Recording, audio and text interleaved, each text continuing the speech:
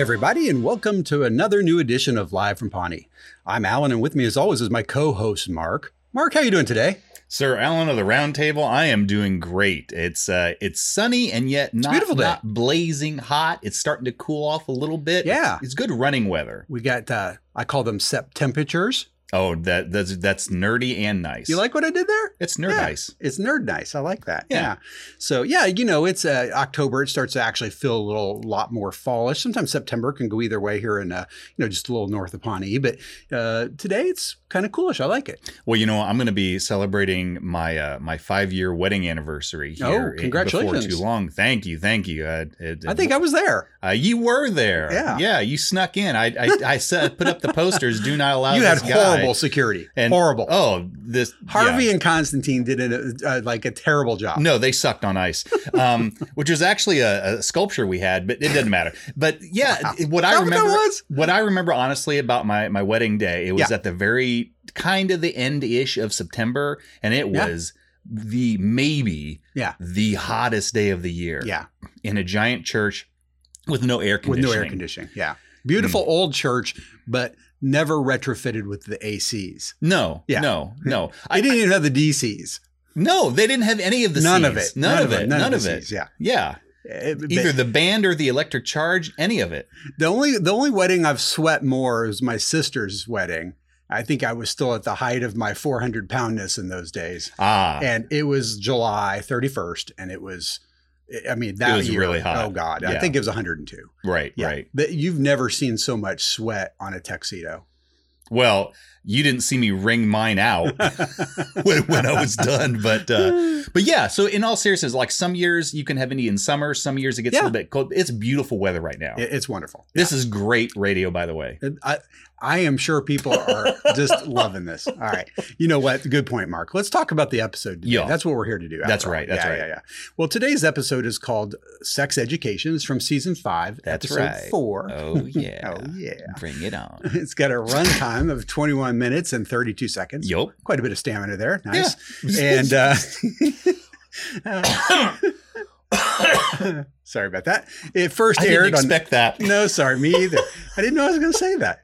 It first aired on October 18th of 2012. Yep. So 10 years ago. 10 years ago. That's just nuts to me. It is nuts. We're almost in sync with that 10-year when they were dropping these episodes. Today's episode was directed by Craig Zisk. This is the first of 4 he'll eventually direct.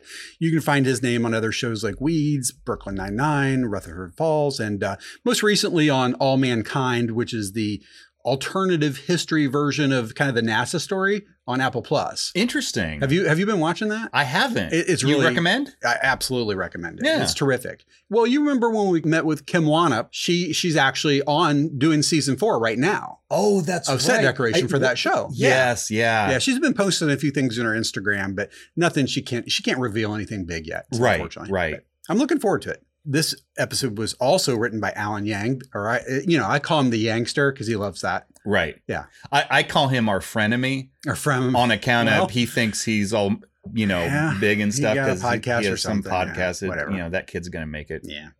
But Alan, he's gone on to do some things since Parks. Obviously, he wrote on The Good Place and produced Master of None with Aziz, of course. And most recently, Loot, which is another Apple Plus show, which is getting a lot of buzz. And I haven't had a chance to check it out. I haven't either. Alan Yang, in all seriousness, is very talented and very, very funny. Yeah, I hold no grudges against him anymore.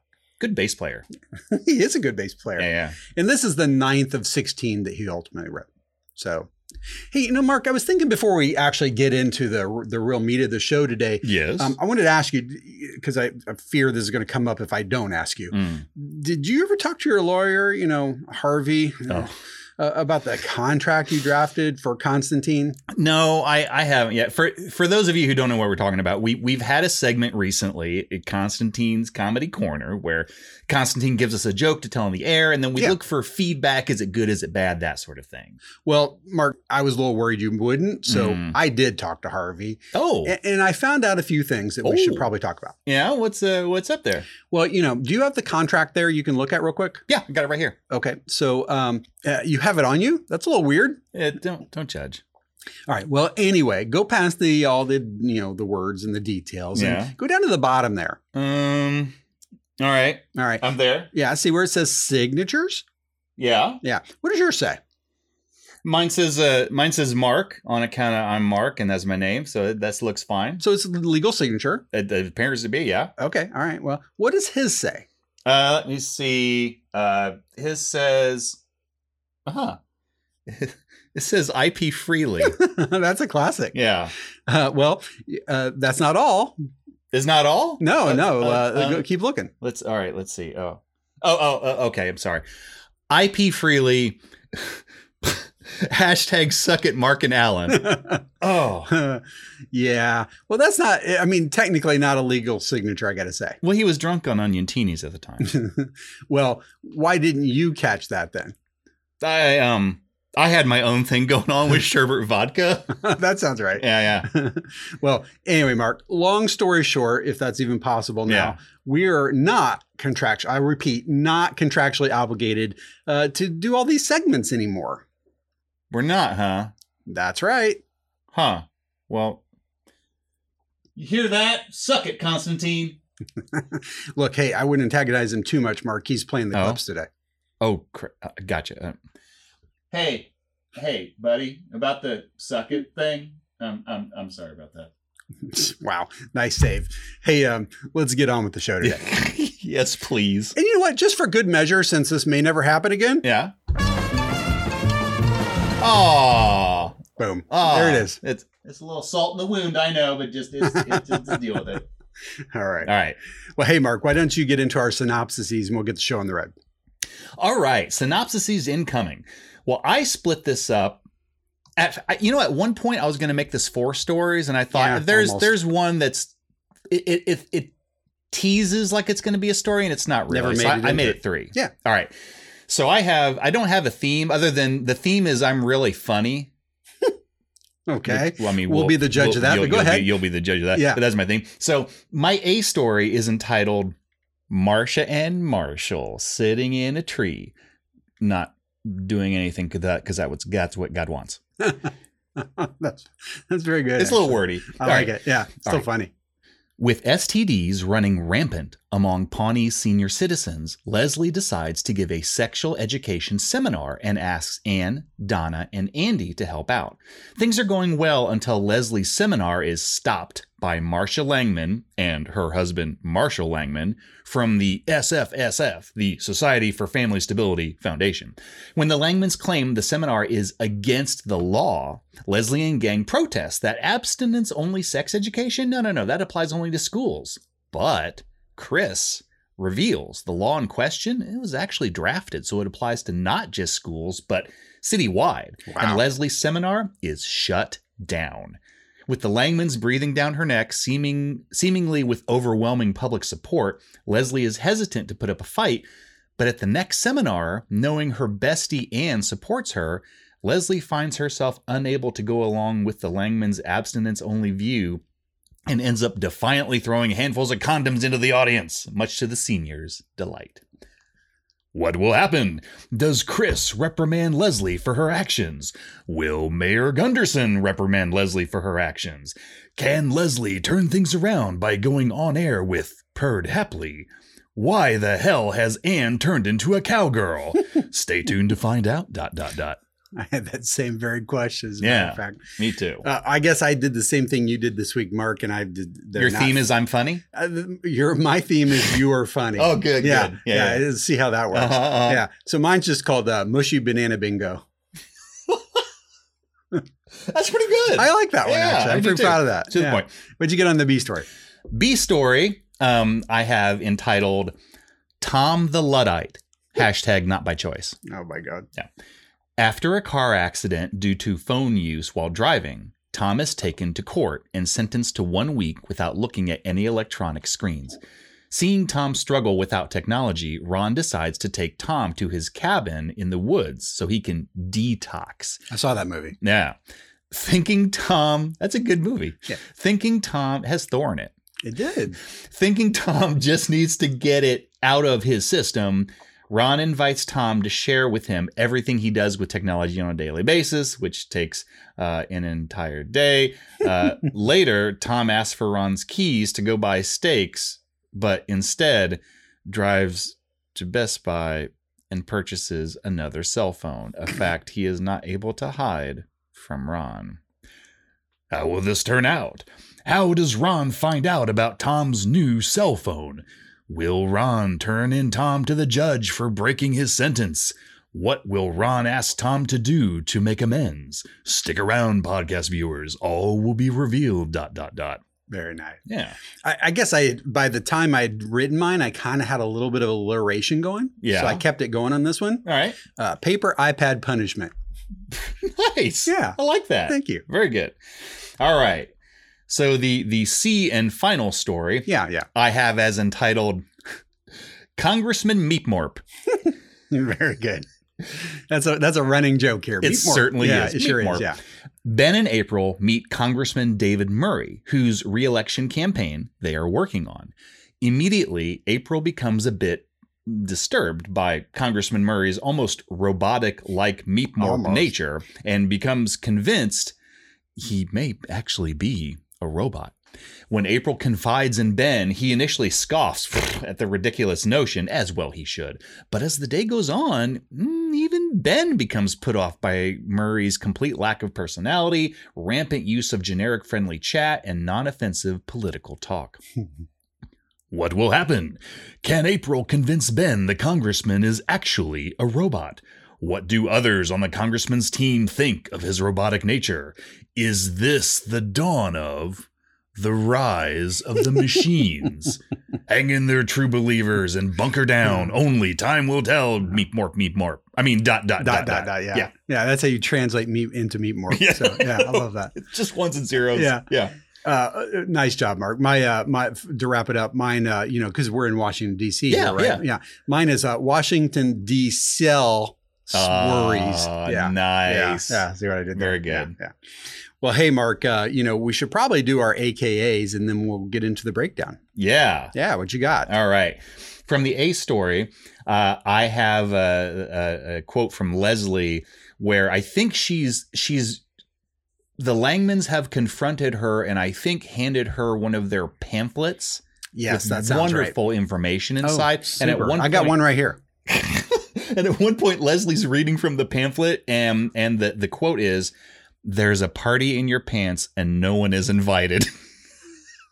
Just made me giggle. I love it. From the B story, at one point, Tom becomes so distraught about being sentenced away from all the technology there. Yeah. And he takes it out on our favorite punching bag, Jerry. Yep. Say, God, Jerry, you don't deserve the internet. I just thought that was good. He's not wrong. Yeah, I know. And we'll find out later. And then from the C story, the one that cracked me up so much and I thought was just iconic because I couldn't stop thinking about it and giggling is April introduces herself to Congressman Murray and says, "I am April Blart, mall cop." Love it. Oh my gosh, Yeah. that's great. Well, Mark, nice job on your AKAs. Mine, we didn't tie any this week, which is interesting because we'd had some ties there for a while. We did Almost like all three last week. I know. It's We crazy. were very in sync. Yeah. From the A story, there's a point where Leslie is kind of telling the team like what's up, with the seniors and the STDs. Yeah. And she says, "It's amazing what a few old guys could do with a little bit of charm and a lot of crabs." Not just whistling Dixie. Yeah. That's good. There's a point where, you think you mentioned in your setup for the B story that, Ron's going to get Tom out and away, right? That's what you do with an addiction. You get him away from the addiction and you get him out in nature in this case. Right. 10 seconds into the, outdoorness, he gets a thorn or a little tiny splinter in his fingy. Right. And he goes, "I got stung by the wood." I know. Like it's some sort of bee. Yeah. I love that whole sequence there. It's great. I hope we're playing that one today, in fact. But and then the last one was April with Ben. Ben's kind of defending him like, he's not a robot, April. He just has a lot on his mind. And she said, yeah, like must eat babies for fuel. Uh-huh. Yep. April is pretty funny in this one. So stupid. It's robots. They wouldn't eat organic matter. Of course not. That's dumb. Why would they eat organic matter? It's still funny. Yeah. All right. Nice job, Mark. Let's get into our episode breakdown and we'll get this thing going. All right. One thing I noticed in this episode is I tried to keep track of when new, in air quotes, new days started. Yeah. Because this isn't like one continuous day. I got 3 days. Actually, 4 with the kicker. I think we're on the same page. All right. So we start off the cold open. It's 71 seconds. I believe it is plot relevant, at least to one of the plots. I think the B story. And it looks like we're in, I want to say, Pawnee Traffic Court. And Tom is in the witness chair and he's being grilled by that prosecutor, hey, Constantine, I know that I made you mad earlier on account of the suck it, but can you start us off with the bang and play this clip? Thanks, buddy. Oh, well, look at that look. Yeah, I know. Mr. Haverford, on the morning of your crash, were you alone in your car? Yes. Your Honor, this was an accident, plain and simple. I don't want to put words in your mouth, but case dismissed. And you were texting at the time, correct? How dare you, sir? I was tweeting. Oh. Please read Exhibit C, the transcript of your Twitter page leading up to and immediately following your crash. 9:15, 4 green lights in a row. Hashtag bless. 9:17, drive faster, Blue Civic. Damn. Hashtag soccer moms. 9:18, gotta pass this lady on the edge. That's when I hit the fire hydrant. Sorry, allegedly. Hit the fire hydrant. 9:20, just hit a fire hydrant, but I survived. Hashtag unbreakable. Hashtag what's Mr. Glass up to these days? Hashtag why no sequel. Wow. Prosecution rest, Your Honor. Wow. Mr. Haverford, you have a problem keeping your eyes on the road and off your electronic devices. I'm going to tailor a punishment to fit the crime. 1 week without screens. No phone, tablets, computers, television, anything. No, please send me to jail. Any slip-ups, and that week becomes a month. Turn in your phone, please. Fine. One last tweet. Uh-oh. Bailiff. Uh-oh. Press send, bailiff. Press send. He just wants to send the one last one. Yeah, just that last one there. Come and on, he had it all composed. He just needed to hit send. It's freaking bailiff. I love it. Yeah. That's great. Wow. We'll see what happens with that. Yeah.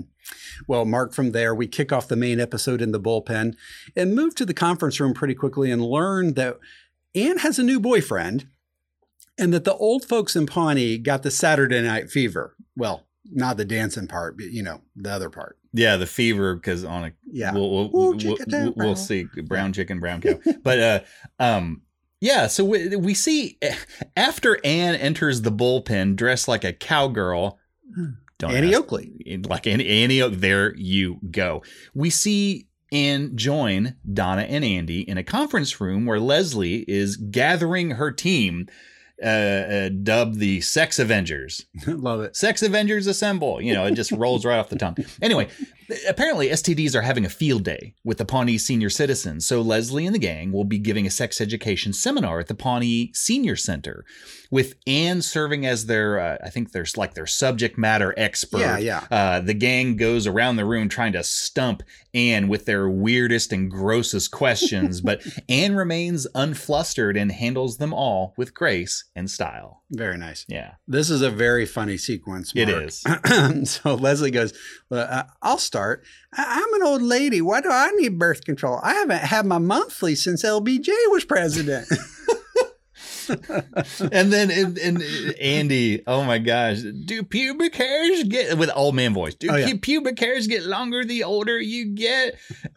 Because that's what's happening to me. What should I do? Normal voice, I liked Andy's other one too. I ran over my testicles with my jazzy scooter. Not really a question, just a statement. Yeah, it's a statement. It works. Yeah. That's a great scene. It is. Yeah. It is. Check that out at home there on your DVDs. Doesn't Leslie have one final one where she's trying to do an old man? And yeah. I think you're good to go, Nursey. I want to jump on that caboose. Choo choo. LOL and yuck. Well, Anne has a great comeback because she kind of shoots all three of them down real quick. She goes, 1, you should never eat lube. Right. And then she looks at the next person and says, you need to see a doctor immediately. On account of the testicles and the jazzy scooter. Yeah, that's a bad thing. Yeah. And then, I'm sorry, sir, but you have to be under 40 to ride this train. Oh, that's how you do it. Yeah. Yep. Nice stuff. Well, from there, Mark and Ron's office, Tom checks in with Ron, and we get a small glimpse at Tom's much larger addiction. Well, we see Tom enter Ron's office 90 minutes late for work and ask, hey, are we still on for breakfast? When an annoyed Ron asks him what the hell? Why are you so late? Tom explains he can't use GPS on account of the court order. So he left home and just kind of, just drove around in circles until he saw something familiar. Holy crap. Son, you live 3 miles from here. Yeah, 3.4 according to my GPS, which I used to use every day. Oh, God, he has a problem. He does have a problem. He actually built a real life Pinterest board. I love that. And he presses on it with his fingers. Like, I really wish you could click these. It was pretty impressive until they didn't do anything when you clicked I know. Well, meanwhile, in D.C., Ben and April finally get a chance to meet Congressman Murray in person. And it apparently is a hot one out there on this particular day. Holy Hannah. So yeah, as you said, Ben and April, they're in D.C. at the Barclay Group. They finally meet the congressman who this is the campaign. Yeah, they've been here working hard for this guy. This is the guy. Ben is excited. April doesn't care and is sarcastic. The usual. So they're talking to him, and he seems rather one note and boring, but all right, but not unusual, really, until April sees him sitting in his office, motionless, staring straight ahead at nothing. What the hell is he doing? I think she's on to him real quick. I'm going to go with intrigued. At this point, that's a good word. I don't think she's spooked out yet. I think she's like, what is happening? That may be about to happen, in fact, though. Right. Well, from there, Mark, we head over to the Pawnee Senior Center, and we learn along with Andy that the seniors of Pawnee have a surprisingly busy social calendar. You get the willows. Yeah, at the Pawnee Senior Center, we see Leslie take the stage, kind of at the mic, and Andy and Donna and Ann are there as well. They're kind of sitting beside her up on stage at a table, and Leslie introduces herself as Councilwoman Leslie Knope, and she starts talking about safe sex, and she proceeds to ask the audience various questions and get some very creative and disturbing answers. Alan, I think that this rivals the public forums for showcasing Pawnee's crazy citizens. What do you think? I agree. Yeah. Well, basically Leslie says, hey, what happened? Do you know what happens when you have unprotected sex? And, like you said, they start shouting out, your partner dies on top of you. And heart attack. I know. It was freaking hilarious. Heart attack, falling in love, partner dies on top of you. Yeah. I mean, all those could be true. But then she reins him in and says, well, look, hey, the best way to prevent all those things is to use protection. Yeah. And then the old guy says, he said, well, that's all fine and good, but what if you're a banana, because she's using a banana as a prop for, the penis. And, is that what that was? That's what that was, Mark. I'm sad for you. I'm sorry. He says, what if the banana is soft and mushy and dog's leg sharply to the left? Yuck. Classic. Well, back at the park's office, we get an update on Tom's adjustment to no screens and learn that Larry doesn't even deserve his. Man, Larry, Gary, Jerry, none of you deserve it. Did I just say Larry? Yeah. That's great. So yeah, Jerry, Larry, Gary, Barry, Harry is at his computer, and Tom is apparently obeying the letter of the law because he's standing behind him, and he's not looking at a screen, but he is looking at a mirror that is looking at Jerry's screen because he misses it so much. And after witnessing Jerry's pure Jerryness on the computer, Tom storms off. God, Jerry, you don't even deserve the internet. And he goes into Ron's office and he tells Ron, I'm going crazy. And in a moment of what I would term some sort of compassion, Ron tells Tom, son, you need to detox, and suggests that tomorrow, why don't we go to my cabin in the woods, geolocation undisclosed, and spend the day away from technology and civilization in general. I like it. Yeah. Well, and that was the whole scene where I mentioned the paper iPhone. He throws it down on Ron's desk, and Ron, because it won't work. No. And Ron looks at it and goes, son, this is the work of a lunatic. I think that was my second favorite line in the scene. I think my favorite by far is he's so mad at Jerry. Yeah. And he's watching what Jerry does because he's so addicted to the thing. Yeah. And he sees what Jerry's doing and he's like, what the hell is Jerry doing? And Jerry opens, he wants to check his email. And his email is with Yahoo, I think. Yeah. But so what he does, he opens a browser window and he goes to Alta Vista, and then he types in the Alta Vista window, please go to yahoo.com. And Tom snaps and like, what the hell? Like, why did you bookmark it? He's like, what are bookmarks? Oh, that was it. That was what put Tom over the Yeah. top. Yeah. That whole thing where you go to Alta Vista to get to Yahoo, that's not how you do it? That's not how I do it. Well, all right. I might have to get a class then. No, I just have Constantine do it. There you have it. Yep. That'll do it. Yep. Well, back over at the Senior Center, we get a comical glimpse at some real life conflict picked right from the headlines in 2012. And well, actually, 2022 is not much better. Yeah. You said a mouthful. So yeah, we're at the Pawnee Senior Center, and the seniors' attention is on stage, where apparently this is how I perceive the scene, Alan. Andy is holding up 3 bananas and a zucchini all at once, with Donna apparently about to perform some demonstration about what I still don't know. And I'm kind of interested when, of all people, Chris, city manager Chris Traeger barges on the stage. Hey, Constantine, can you play this clip, buddy? Thank you, sir. If you encounter this scenario, simply execute the following maneuver. What's she doing? And stop. Great job. Very informative. But we need to stop now, forever, and pretend like this never happened. Why? What's happening? Oh, boy. Oh, no. Marcia and Marshall Langman are the town's morality watchdogs. Marcia is motivated, calculating, and hypervigilant. And her husband, Marshall, is vivacious. This that's happening here is not allowed. Wow. We at the Society for Family Stability Foundation object to this smut being taught. It's against Pawnee's abstinence-only sex education law. That's only for schools. Yeah. Actually, it's not. Uh-oh. The way the bill is drafted prohibits any government employee from teaching anything but abstinence citywide. Oh, wow. Thank you, Chris. You're welcome. If we allow this filth to be taught to our seniors, the next thing you know, it'll be in our high schools, then our kindergartens, and before you know it, we have babies in thong underwear. Oh, right. Is that what you want? Yes, that's what I want. Ladies and gentlemen, this vulgar sex show is over. Please forget everything this horrible woman has told you. It is not over. It is far from over. Andy, pack up our bananas. Uh-oh. He's eating the evidence. Yeah, I was going to say, he's going to pack up what's left of them. Right. Wow. Well, Mark, the following day, Ron makes good on his promise and is giving Tom the opportunity to put his screen aside and let him focus on, the nature of natural wonders of the world, like splinters. Wood stinging. We see at Ron's cabin, geolocation undisclosed, we see Ron and Tom doing their best impersonations of Paul Bunyan, succeeding to various degrees. Maybe Ron. I was kind of impressed with Tom's wood chopping ability. I expected worse. Actually, I did too. Yeah. But after helping Tom with an unexpected splinter, as you alluded to, Ron suggests that Tom purge all this social media crap from his system by talking about all the things he does on those screens. Let the words just float away into the fresh air, and then they will be done. Yeah, it's that simple. And Tom starts talking. A lot. At one point, Tom pauses to take a breath, and Ron thinks he's done. Nope, he's got more to say. This could take a while. Well, he did say that he likes Reddit specifically because it's got all the important links you need. Yeah. Yeah, I've found that to also not be true.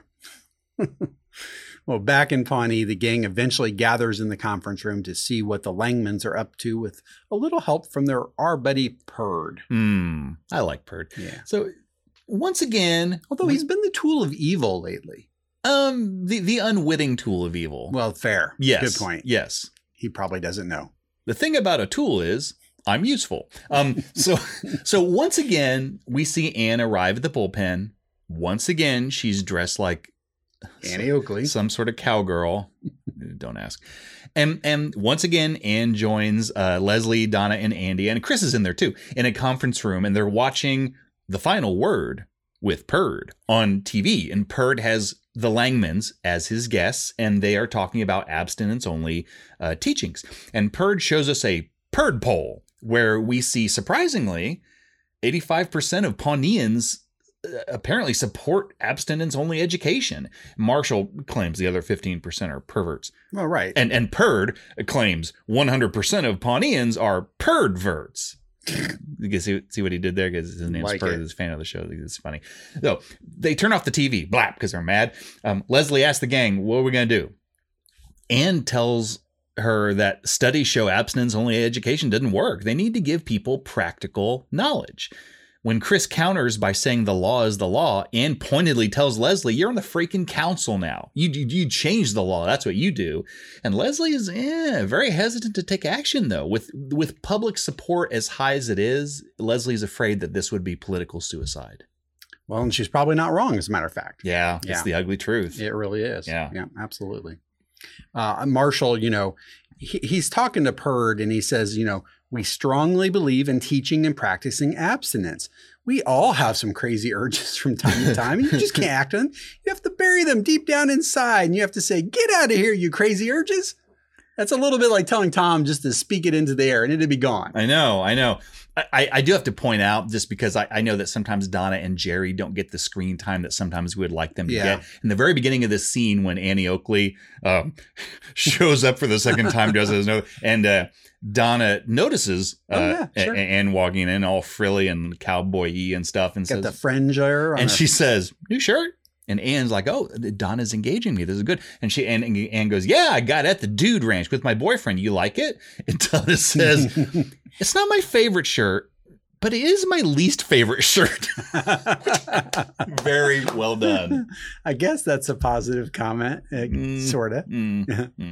Well, back at the Barclay group, the congressman is back, and this time he's taking a break between scenes and taking the opportunity, to recharge, Mark, possibly his mobile battery pack anyway. Wow. Yeah, maybe literally. When Ben approaches April to compliment her on her work, I think that's what he's going to do, April shushes him and subtly kind of tilts her head towards the congressman's office, where he is visible sitting at his desk. Because it's the fishbowl, like you said. So everything is kind of visible. Everything. You can see everything. And so he's visible. He's sitting at his desk and he's just looking straight ahead. No movement. It's like he's on pause. No facial expression. It's like he's on pause. That's exactly right. And April finally lets Ben in on her hypothesis that Congressman Murray is, in fact, a robot. He's not a robot. He's just thinking. And then initially, like, that's not right. And says, tell you what, let's do. Let's enter the congressman's office to see what he's staring at. Like, we'll check it out ourselves. Yeah. So under the pretense, I think, of saying, I have some documents for you. Yeah. So Ben and April enter the guy's office and they put down the documents on his desk and they kind of subtly turn their heads and go, what are you staring at there? Ben's expecting like a TV screen or something. TV screen or maybe an inspirational poster. Sure, the little kitten hanging on, you got this. You got, hang in there is what it says. And they see nothing. Yeah. So now, like, even Ben, I think, is a little confused at this. Well, at this point, he kind of repeats his whole shtick. He's like, hey, great, nice job. Hey, stay cool. It's a hot one out there. Right. His random number generator must not be working. He's stuck in a loop, Mark. Yeah. They'll suck CPU cycles away like crazy. It really will. Gosh, got to watch out for that. Yep. Well, back at Ron's cabin in the woods on, Nunyer Street, in the town of Nunyer, Tom is doing his best to help Ron understand the extent of his predilection for the screen life. Yeah. That's what I call it. If you, for those of you who may recall the last scene we had with Ron and Tom was talking about social media stuff. He hasn't stopped. He's not stopped. So what we see him now is that we see a series of scenes with them. Right now, the first scene is it's in the middle of the day, sun shining, and they're in the middle of a lake fishing. Well, Ron's fishing. Yeah. Tom is still talking about social media stuff and shows no sign of slowing down. Hey, Constantine, can you play this clip, buddy? Wikipedia, mankind's greatest invention. You can learn about anything. Take Ray J, for example. We all know he's a singer, he's Brandy's brother, and he was in that classic sex tape with Kim Kardashian. But did you also know he's Snoop Dogg's cousin? And he was in the '96 Tim Burton movie Mars Attacks? Suddenly, you're on the Mars Attacks page. I love G-Chat. Hunting in the woods. You can talk to anybody. I hit up Brad.Pitt, wasn't the actor. It's actually a guy named Brad that's a teacher in Pittsburgh. We don't have a lot in common, but we chat quite a bit. Emoji are little cartoons you Starting text a fire. instead of words. Instead of saying, what up, boo, you can type what up and then a cute little ghost, because that means boo.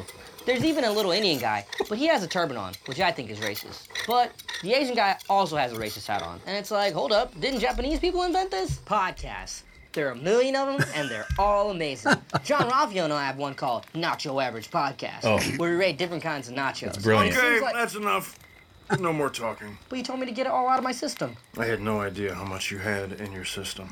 This is a real problem, Tom. You are an addict, and you need to change. I've downloaded every episode of Intervention. I know what to do here. You're right. I am an addict. I've hurt all my friends and family with my addiction. I will accept this gift of rehabilitation. I'm proud of you, but also a bit fearful that we're verging on what I call feelings territory. So let's stare at the fire in silence. I've had a breakthrough, Ron. What do you say you chop up some more wood, and I'll take your car and go grab some victory steaks. Perfect. Uh-oh. Yeah, I don't know about that. Yeah. I don't think Tom's quite as remorseful as he initially seemed. No, he seems to be following the playbook of, his all the episodes of Intervention.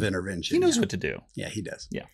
Well, now we're back at the Pawnee Senior Center, and Anne and Leslie are doing their level best to play nice with the Langmans in this new world order being imposed on them. Yeah, it's not pretty. No. I think this is the next day because the end of that Ron and Tom series of events, it's like nighttime and stuff. Yeah. And so the Langmans are looking a little smug because I think they they've won, and they come up to Leslie and Anne and they're like, hey, here's our educational pamphlet full of abstinence only, stuff and goodness. And we want you to read that and stick that in your pipe and smoke it. And then the Langmans walk off and Anne presses Leslie on why she's not doing anything about all this. And Leslie falls back to the good old standby.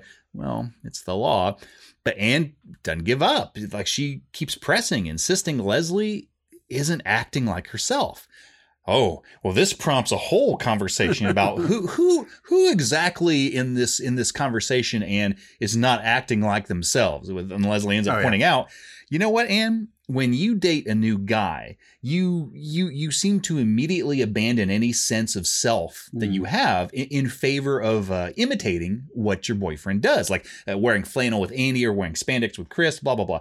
And they fight a little more until finally Anne says to Leslie, you can go honk Herman, you do whatever the hell you want. And Leslie walks off. Right at the end of this scene, Marshall Langman walks by and, Anne's still got her Surrey with the fringe on top, shoulder blades and stuff, or shoulder pads, whatever those things are called. Epaulets, I think. Epaulets. Bless you. Yeah, whatever. He says, girl, you look like Annie Oakley and Pippi Longstocking had a baby, and I love it. Not wrong. Not wrong. And it's very funny. Yeah. Well, later that evening, back at the Swanson cabin, number 3, Mark. I didn't know if you know this was cabin 3. I did not know that. I put that in my notes. Yeah. Nice. I just made it up. It turns out that Tom may have been hasty in his belief, or at least pretending that he was making any real progress, decreasing his need for screen time. Yeah. I don't think he thought that for a second. I think he was trying to make Ron believe pull one over on Ron. Yeah. Yeah. And because we now see coming to you live somewhere in the woods close to the Swanson cabin, we see Ron walking through the dark wearing one of those helmet lights to illuminate stuff because the light. And Ron approaches his car, which has apparently hit a tree. It's no longer on the road. Tom is inside the car. He appears to be unhurt, but he's panicking now a little now that he sees Ron. Well, apparently, Tom went to Best Buy and he purchased a new cell phone and was messing around with it while he was driving Ron's car, ergo driving into the tree. Ron angrily takes the phone from Tom, orders him out of the car, and starts walking away.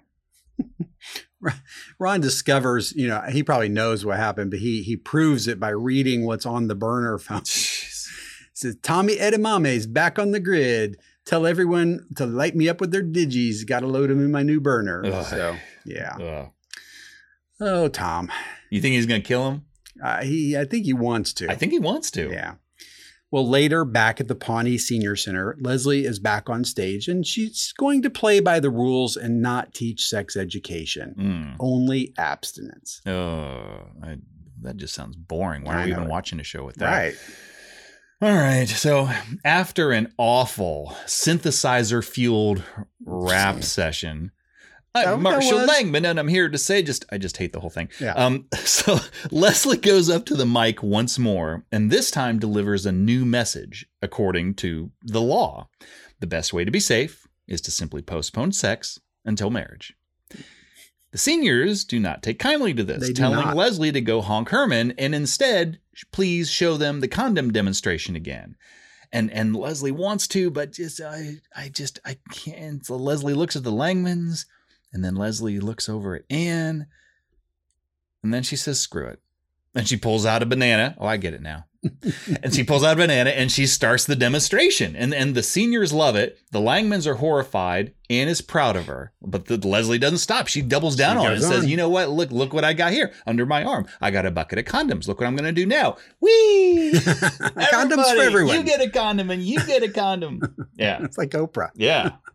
I think the thing that put her over the top was she was reading from this pamphlet, the one you alluded to earlier. Oh, yeah. Yeah. It says literally, our bodies are God's gift, but they're also the devil's playground. The devil likes to hide in all your private nooks and crannies. Oh. And if you open too wide, he might get in or out. What? I don't know what that means. Craziness.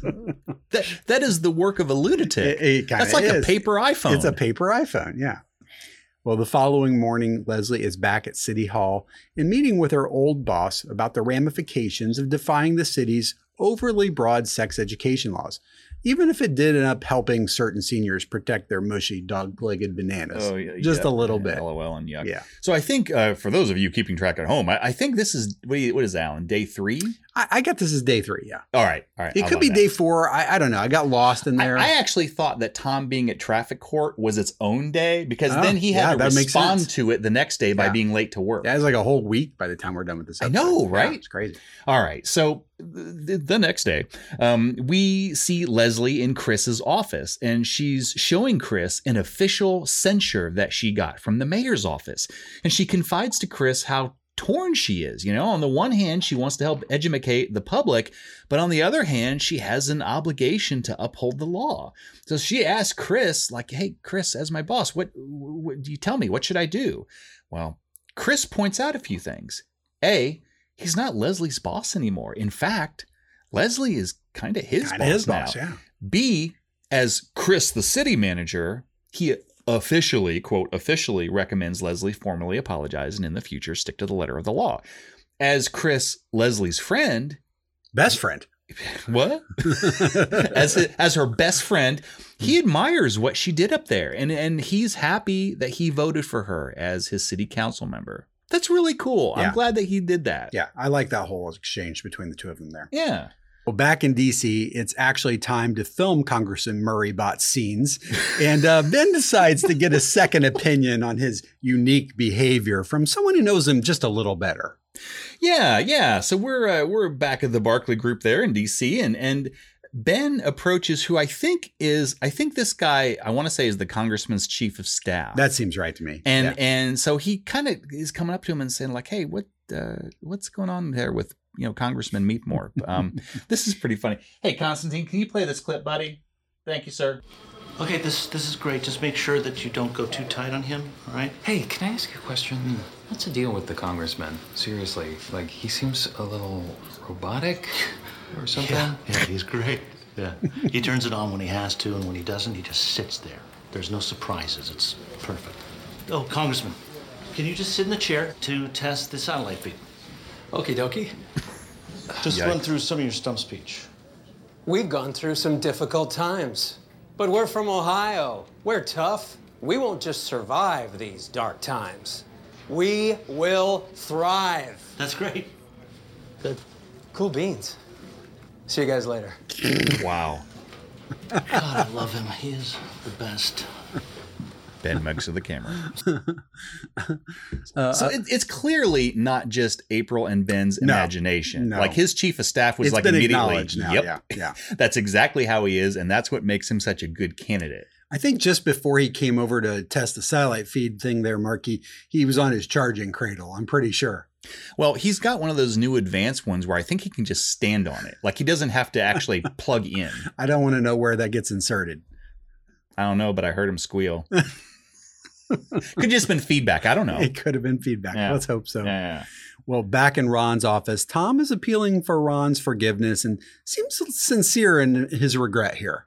Well, I think he is afraid Ron is going to kill him. Well, there's that aspect of it for sure. As well he should be. Yeah, well, I don't blame him. And yeah, we see Tom enter Ron's office where I think Ron appears to be doing a crossword puzzle, if I saw right. Anyway, so Tom starts whining and apologizing. Please forgive me. I mean, and so Ron just finally point blank asked Tom, "Look, why do you need to be constantly distracted?" Yeah.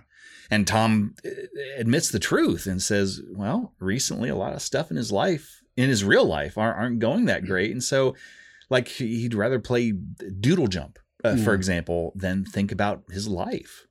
And so Ron sends Tom to his desk while he contemplates whether or not he's going to turn Tom into the judge. Yeah. I do think Tom is sincere here, and I think he's kind of really admitting this is the first time I think he has actually admitted he does have this problem. Yeah. I think that he's admitting the truth, that it felt maybe a tad bit forced. Like he's like, a lot of stuff in my life isn't going great. But you know what? I kind of look back and I'm like, I think he's right. Yeah. Not wrong. Well, and speaking of being sorry, we jump from Ron's office to backstage at Final Word with Perd. Yes. And Leslie and Ann take a moment to set things straight. Yeah. I don't like it when they fight. No, that makes me sad. Bad. So we see Leslie's backstage at the Final Word with Perd, and she's getting mic'd, and she's clearly in preparation to go on the air with Perd, and I think he's going to have the Langmans there as well. And her bestie Ann enters the room to show her support.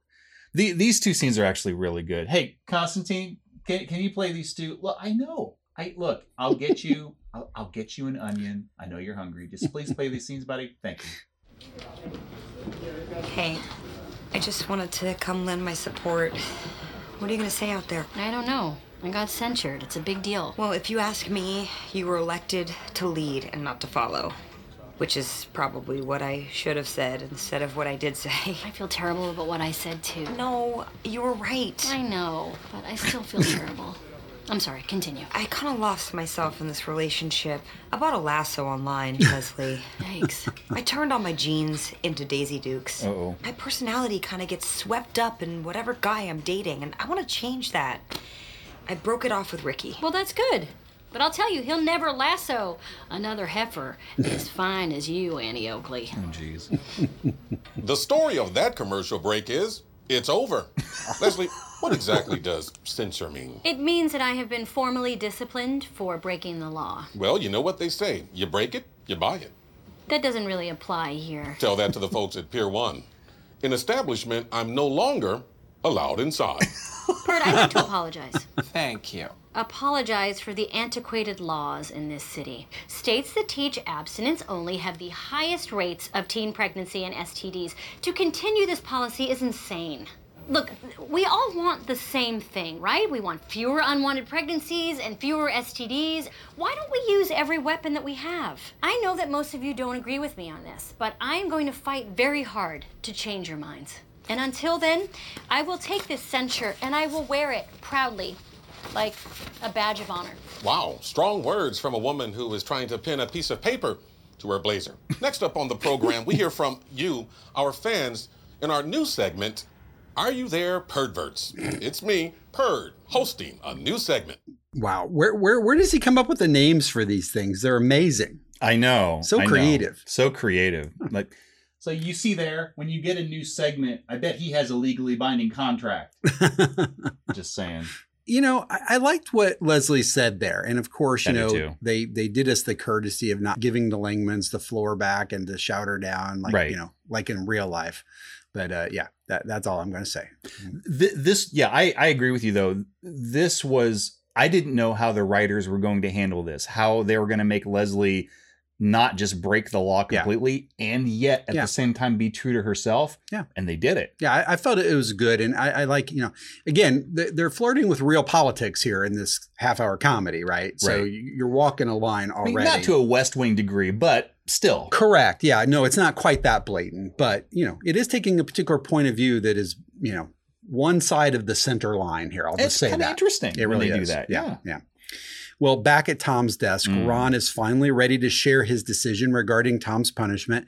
And no matter what it is, I think Tom is ready for any distraction at this point. Judge Swanson is making his way down at the Swanson's court. If Judy can be a judge, then so can Ron Swanson. That's right. That's right. So yeah, we see, at the opening of this scene, we see Tom at his desk and he's groaning. And his head is down. He's so bored. And his keyboard in front of him apparently has red tape across it. And his monitor has an orange piece of paper covering it that says, "Do not use," and has a frowny face drawn on it. And so Ron walks up to Tom carrying a large, thick book entitled Auto Repair Manual 1982. Dropping the book on Tom's desk with an ominous thump, he tells Tom several things. A, Tom will read this book from cover to cover and then assist Ron in repairing the damage to his car. B, Ron will not report Tom to the judge, but if Tom slips up again, he's going to have much more to fear than some feeble government employee in a robe. C, when Tom does eventually get his phone back, he will not, I'm talking to you millennials, he will not stare at it when talking with another human being. Look a man in the eye when you speak to him. I like that. And then finally, D, if Tom ever needs to discuss his problems with someone, well, find Leslie. She lives for that crap. I think everything Ron just said is totally fair. Yep, I agree. Well, to wrap up this day, we close out with Ben and Leslie on the phone comparing notes with each other about their days. That's right. I thought this was interesting. I think they did this in the last episode as well, where Leslie kind of, it's not quite the kicker, but it's the denouement. That's what it is. Yeah, it's the denouement something the scene that almost is the scene. Yeah. The penultimate scene. Penultimate scene. There yes, you go. Absolutely. And last time they did this too, where Leslie kind of ends it talking with her lover, Ben. And she does the same thing here, just kind of, wrap up her thoughts and everything. Nice, yeah. So we see her talking to Ben. This time I think it was on the phone instead of video chat. And Leslie tells Ben that even though they're just freaking killing her in the press over this, that she, they're calling her loosely grope. All right, that's a little funny. It's kind of funny, but you know what? She didn't care. She's optimistic. She's fired up, and she's gonna get them. She's gonna draft a new undue abstinence only bill, and she's gonna kick their asses. Well, Ben, being the loving, supportive boyfriend he is, tells Leslie that, you know what? Why don't you send the first draft to me, and I'll try to help. Aww. And Leslie tells him, how much she appreciates him and that she loves him, and then asks him what he's wearing. I can't do that right now. I think maybe Leslie is a pervert. She's a pervert. I love it. Well, Mark, finally in the kicker, Ben and April are headed home for the evening, and it seems that Congressman Murray might have rubbed off on Ben. Yeah, static cling maybe. I don't know. So yeah, we see April walk into Ben's office asking if he's ready to go, but something seems off about Ben. Hey, Constantine, buddy. Let's end this right with one last clip, okay? Yo, you ready to go? Why, yes, I am, April. Uh-oh. Let's go now. What's wrong with you? Wonderful. Hey, be careful out there. Traffic is nuts on the streets and roads. Oh no, they got you! Terrific. Hey, I'm hungry. Let's go eat some batteries. I mean human food. Hey, batteries, I mean human food. Sounds good to me. Wonderful. Let's go.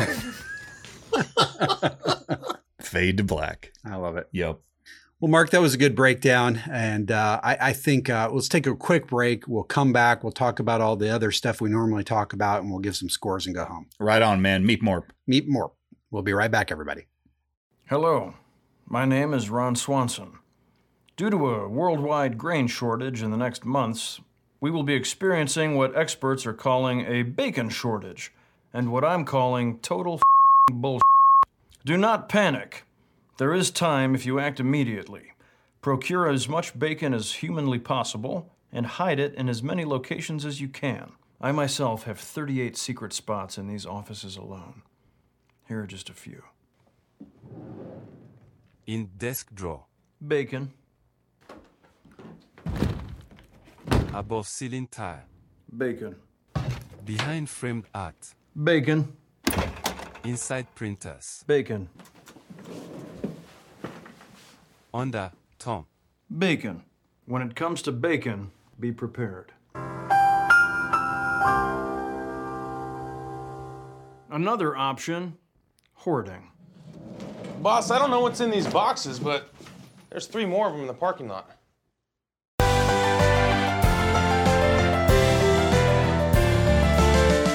All right, everybody, we're back. Well, Mark, real quick, we'll talk about the deleted scenes. If you've got the CDs at home, check those out. You get about 5 minutes and 19 seconds worth of deleted scenes on this episode. About 9 scenes. There's some kind of funny ones. I think there were some that were worth inclusion worthy here. And if they had done a bonus episode, they had what they needed to make one, I think. I agree. As I watch them, I realize that my yardstick for what I think of the deleted scenes is if they make me laugh out loud against my will. Yeah. And a couple of them did. Yeah. Yeah. Mark, there were 2 that jumped out at me.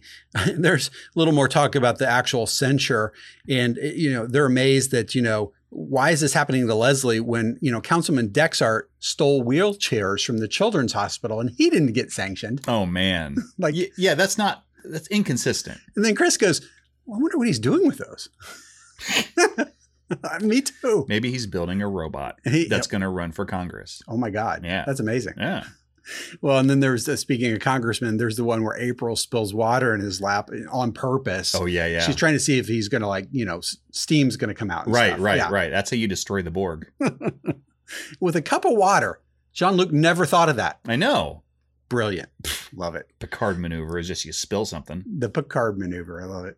Well, if you do have those DVDs, check those out. There's some funny deleted scenes for you to see this week. Yep. Mark, on tropes first and fun facts, I had a little of everything, but not a lot of anything. What'd you get this week? I think I agree with you. Yeah. I think I had... Meet more. I only had 2 firsts, and I don't even know if the second one's really legit.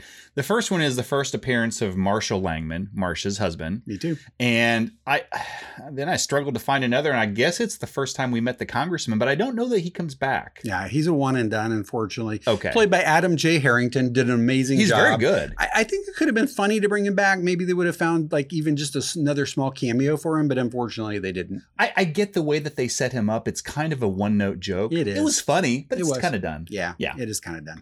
I mean, maybe later we do, I think, hear the results of the election. Could have been an opportunity to show him or have maybe just his acceptance speach. Yeah, and then go back into battery charging mode. Yeah. April doing the robot during the speech. That would have been terrific. How about tropes? I had 5. I had a MLVL, Marsha Langman versus Leslie. So she's joining distinctly the group of enemies that she seems to be growing. Not frenemies, but enemies. As season 5 goes on. I had a PBJ. I mean, it's kind of light by PBJ terms, but it is. Go to Alta Vista and type, please go to yahoo.com. Like, you don't deserve it, Jerry. And Jerry had a deleted scene as well that would have definitely qualified as PBJ. Oh, yeah, that's right. Yeah, I did like that. I had Sweet Stupid Andy. I know that I fall back on this trope probably more than I should, but it's really hard to not say it because Chris Pratt is he's so funny in the most stupid Labrador Retriever innocent ways. I love it. He didn't even understand the conference room meeting. Hey, we're going to go tell these seniors about sex education. No. He never made the connection until he's literally in front of them that they're actually having sex. His physical gag there was terrific. Oh my God. I had to stop the thing and just laugh. It was very funny. I had Nerd Ben.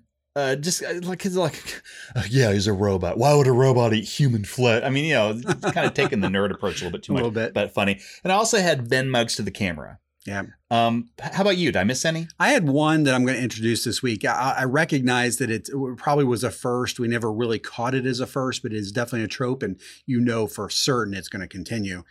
Ann Perkins, right? Yeah. I mean, Chris says it with every possible inflection and every possible scenario. There are reels out there on YouTube you can go watch where it's just him doing that. and they're 4 minutes long. Holy crap, I think you're right. Like, he has done that specifically so many times. I don't know why we haven't called it out as a trope. You're right. Yeah, you and I used to joke, literally Ann Perkins. Right, yeah. right. So this is that. And so I'm going to call the trope literally Ann Perkins. Very nice. Yeah. How about goofs, Mark? Did you get any this week? I had just one that I got from the internets. And it's just that did you go to Alta Vista and type in go to Yahoo and tell me about goofs? I said go to Goofs for Live from Pawnee, and then it took me to some other site that I can't talk about. No. But this isn't really a goof so much as maybe a minor inconsistency. Like, Anne is kind of fending off the questions. She goes, "You got to be under 40 to ride this train." Yeah.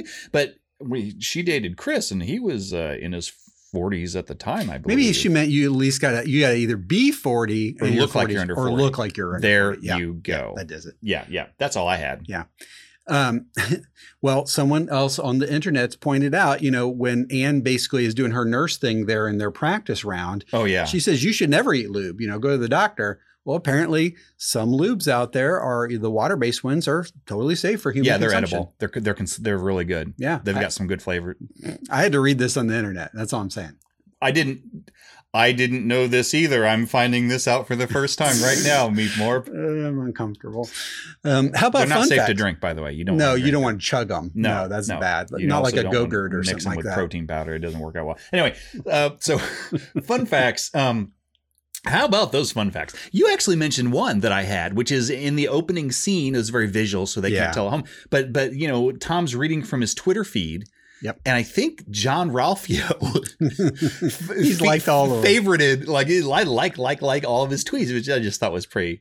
It's just that attention to detail that's so rewarding. It could totally, if you didn't look at it and see it, it's a throwaway. It's completely a throwaway. But it's just a funny detail. And they do a lot of those on here. They sure do. Credit to the writing crew of this show. The others are just two movie related facts that, again, I got from the internet, but I thought were kind of interesting and a little funny. Movie fact number 1, the hashtags from Tom's tweets include Unbreakable, what's Mr. Glass up to these days, why no sequel. So 7 years after this episode aired in 2012, the sequel to Unbreakable, entitled Glass, was released in 2019. It was totally inspired by this monologue. Absolutely. Yeah, totally. Yep. Completely to blame. Yep. Movie fact number 2. This is a gimme, but I had to include this. Yeah. In the A story, Leslie refers to the gang as the Sex Avengers. Oh, yeah. So stating the obvious here, but Chris Pratt would be cast 2 years later in 2014 as Peter Star-Lord Quill in Guardians of the Galaxy, and later be part of the ensemble cast in Avengers Infinity War 2018 and Avengers Endgame 2019.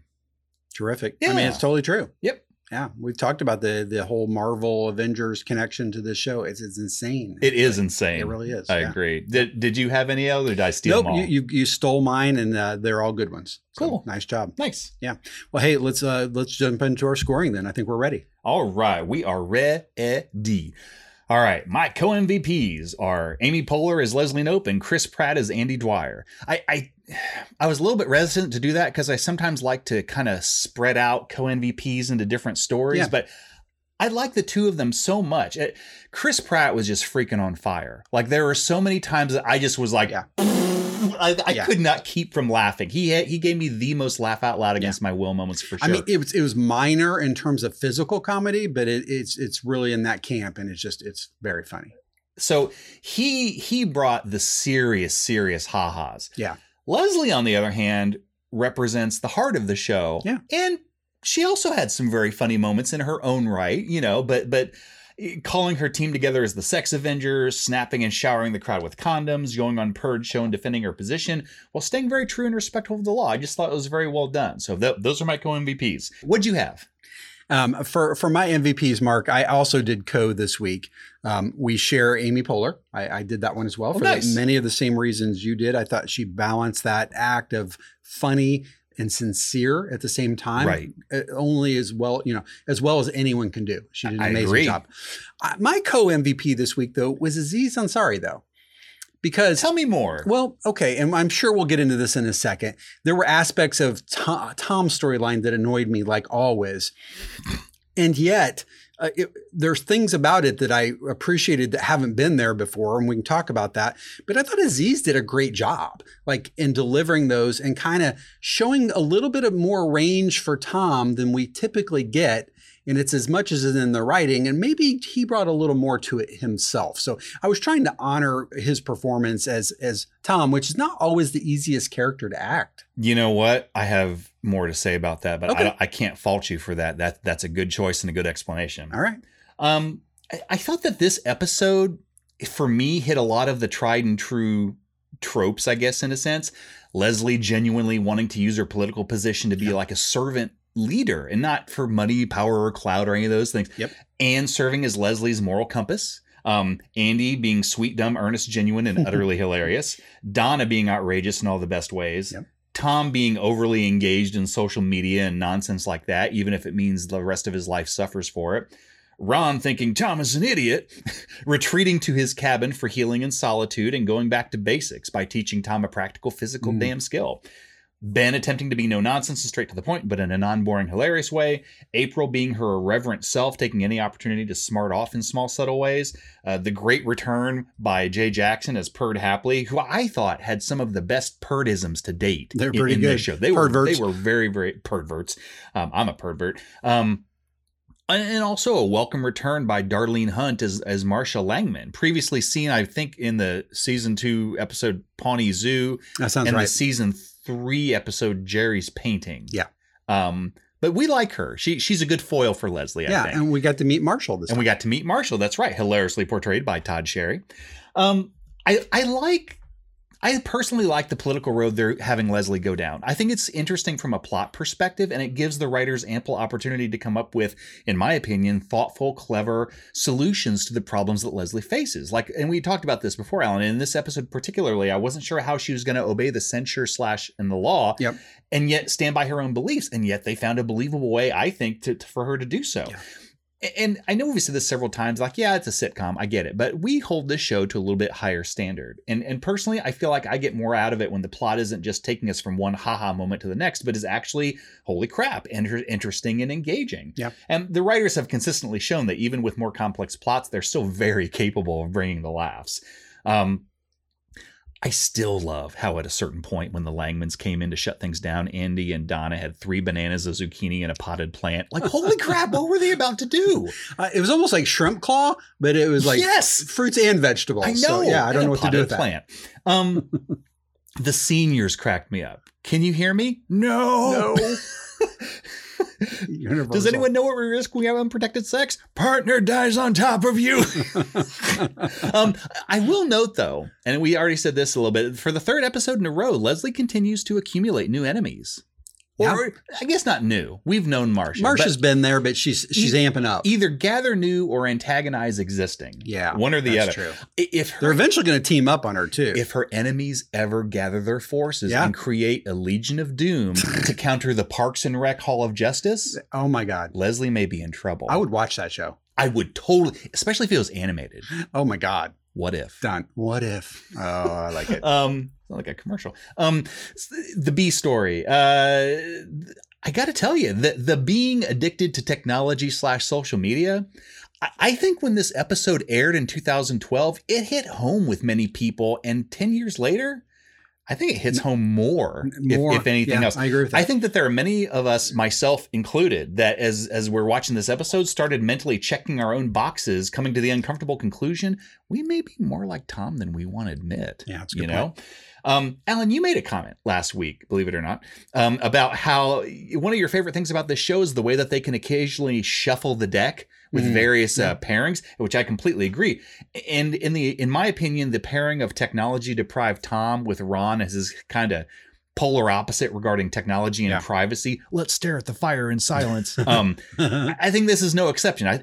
You made a great point, Alan. I understand why he's your co-MVP. I think Aziz Ansari had a particularly good platform for comedy in this episode. He really did. And I think he made the most of it. I think Tom can be very funny, but Tom is often one note. Yeah. And he seems to provoke the same sort of tired bemusement reaction from others. I particularly liked Ron's solution. Again, props to the writer for helping Tom. He's not going to report him to the judge, but he's going to have him learn a damn practical physical skill and directly help undo the harm he caused. I like that. I like that a lot.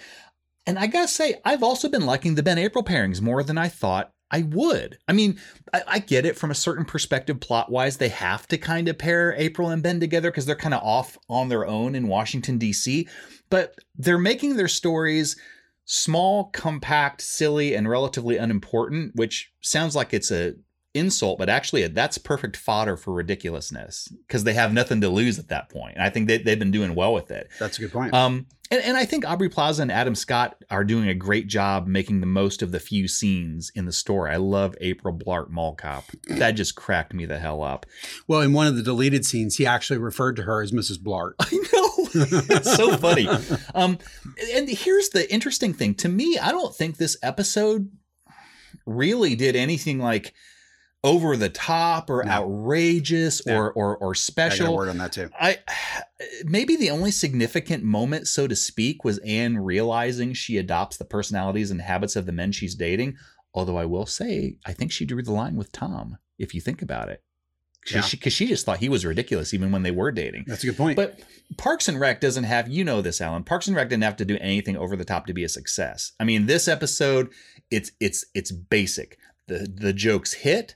The plots didn't drag. They were interesting. 2 of the 3 stories, I think, had good resolution. And the third was a silly but enjoyable throwaway. Oh, and having Jerry check his email by going to damn Alta Vista and saying, please go to yahoo.com. That's gold, Jerry. That is gold, Jerry. All right. So onto the crazy Mark rubric. I'm going to give this a base score of 4.5. Okay.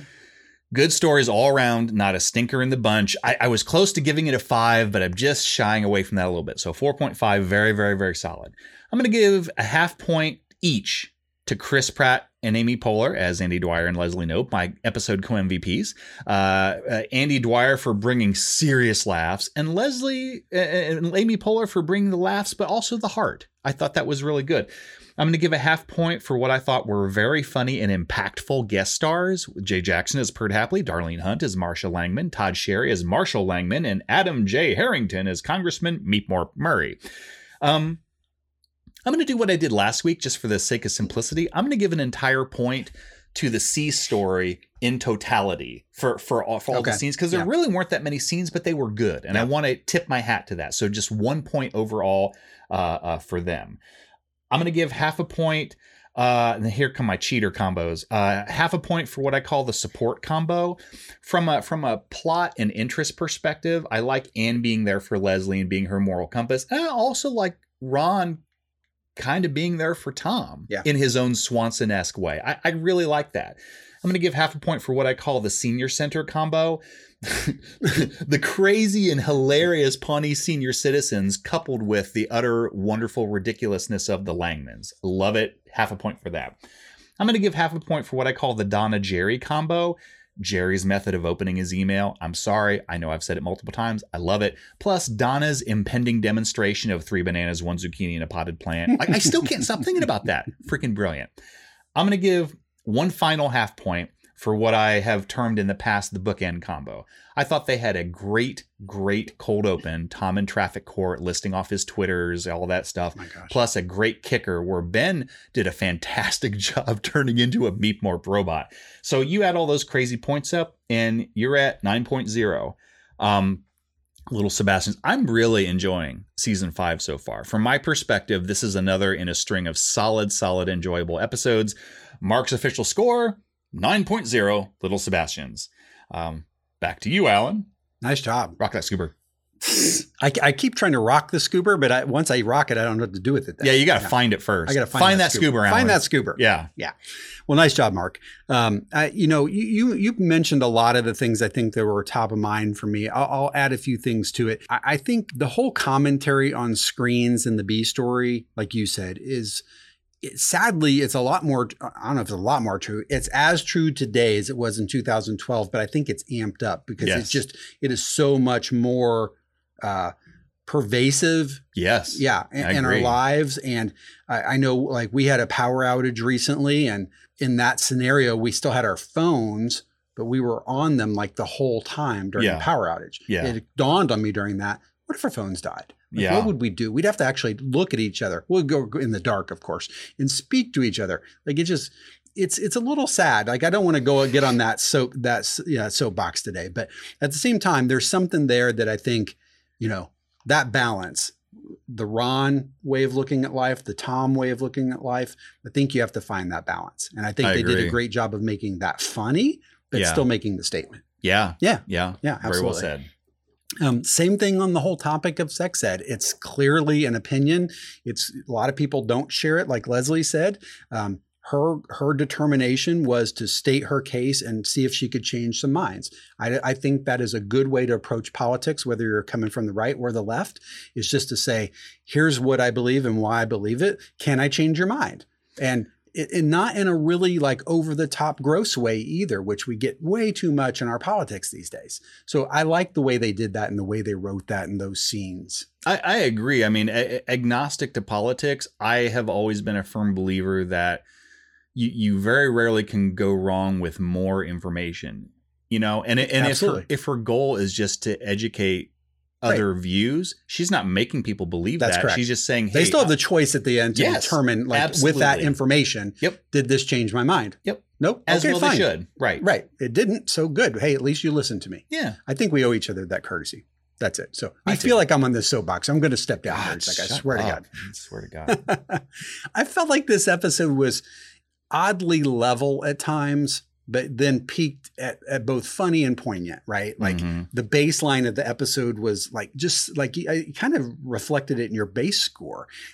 It was up, like it started up and then it would peak and it would come down, but not too much. And I think there was maybe a little more room for some funny. And I like that the C story as you did too, but I felt like a throwaway, maybe too close to it. Let's say it that. Like I felt like I would have liked to see just a little more there, but at the same time, I'm not sure what they would have done with it. It was very funny though. Do you feel like the show dragged in some places? I feel like it dragged in a few places. Yeah. I think maybe the Tom thing, and if you go look at the deleted scenes, they cut out quite a bit. Yeah, they did. There could have been a lot more in there. They shot a lot more footage around they should that. have done a producer's cut. And a producer's cut, well edited, I think could have actually made this a slightly higher score for me. Yeah, I get that. I think it would have found some opportunity to showcase some of the things that were already strong. Right. And maybe by doing that, take away a little bit from some of the things that were a little bit weak. I liked the fact that we get crazy Pawneans again. Right. I guess we didn't say that trope, but it is a trope. Yeah, that's right. We've done that before. Yeah, I'm going to go back and insert that later. Yep.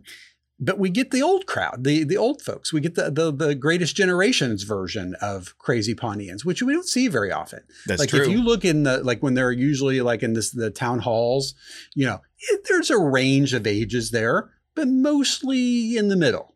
Yes, not I would a lot agree of with seniors. That. Yeah, I'd agree with that. And the seniors they cast here were terrific. Like they were really, really good. I think the last time we took a look at the Pawnee senior citizens was when Carl Reiner was a guest star on the show, like with the ramp. The ramp. Yeah, stuff. we were at the Pawnee Senior Center in that episode as well. Yeah, and I don't know. I want to go back and look and see if they use some of the same faces. You know what? That's a great question. I never considered that. I didn't think about it either until just now. So let's pause the podcast. I'll go check that. No, keep going. Yeah.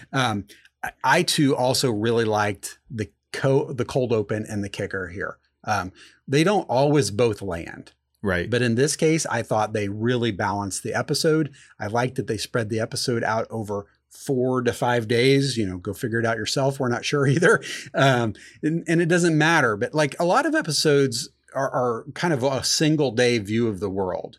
And I think the fact that they took events and spread them out over a couple of days here made it feel just maybe a little more organic than sometimes it does. Like they weren't trying to shove it all into a single joke, right? Or a single day's worth of jokes. Right. So I think it gave it a little bit of extra breathing room. For me, I really like this episode. I went back and forth kind of in the gamut, but plus and minus my final score here. I landed on nine little Sebastians as well. Wow. Yeah. So we're totally in sync on that again this week. Director's cut, who knows? Maybe it would have been a 10 or certainly a 9.5.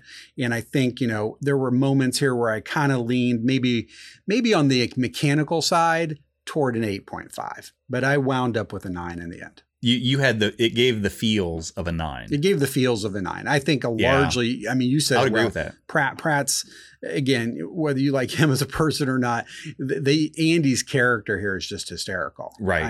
And does a great job. So kudos to them. Yeah. Yeah, absolutely. Well, nice job, Mark. I think that's a good breakdown of this episode. We're going to be back next week with season 5, episode 5. Yeah. So 5.5 for those of you to keep track at home. And that's a Halloween surprise. Yeah. Ooh. I like this episode. Yeah.